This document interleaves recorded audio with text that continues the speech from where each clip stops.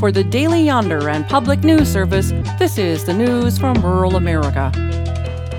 Donning caps and gowns, the class of 2022 is crossing the stage for college graduation. To help more under-resourced students reach that milestone, the successful Montana 10 program is getting a boost. Christine Miller with the Montana University System says the program offers both financial and academic help. Outcomes for 235 participating students were encouraging. We have about a 20 percentage point increase in retention for those cohorts. About 90% of low-income, first-generation students do not graduate within 6 years. The goal is to graduate more low-income, Native American, and rural students in a timely manner and without a mountain of debt. How do we provide them the right courses so that they're not wasting time and money on prerequisite courses that don't get them any credit and that they have to pay for? Rural Southwest Georgia is now part of the largest guaranteed income initiative in the South. Not to be confused with UBI or Universal Basic Income, this is monthly cash assistance for those who are low income. Xander Brown has more. For the second phase of the Guaranteed Income Pilot, 210 Black women will receive $850 a month for 2 years with no strings attached.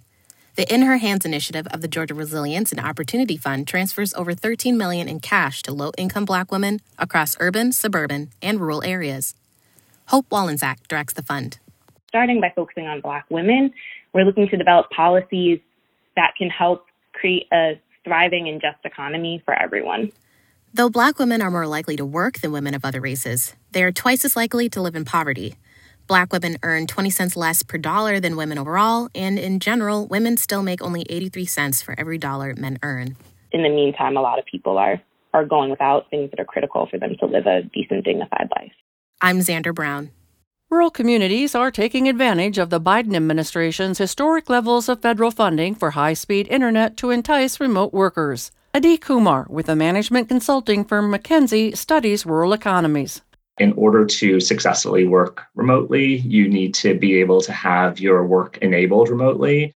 After offering $10,000 for qualified individuals to move there, the Shoals region of northwest Alabama received more than 500 applications in 2020. According to a recent report exploring what factors create thriving rural places, Kumar says success will hinge on a community's ability to network.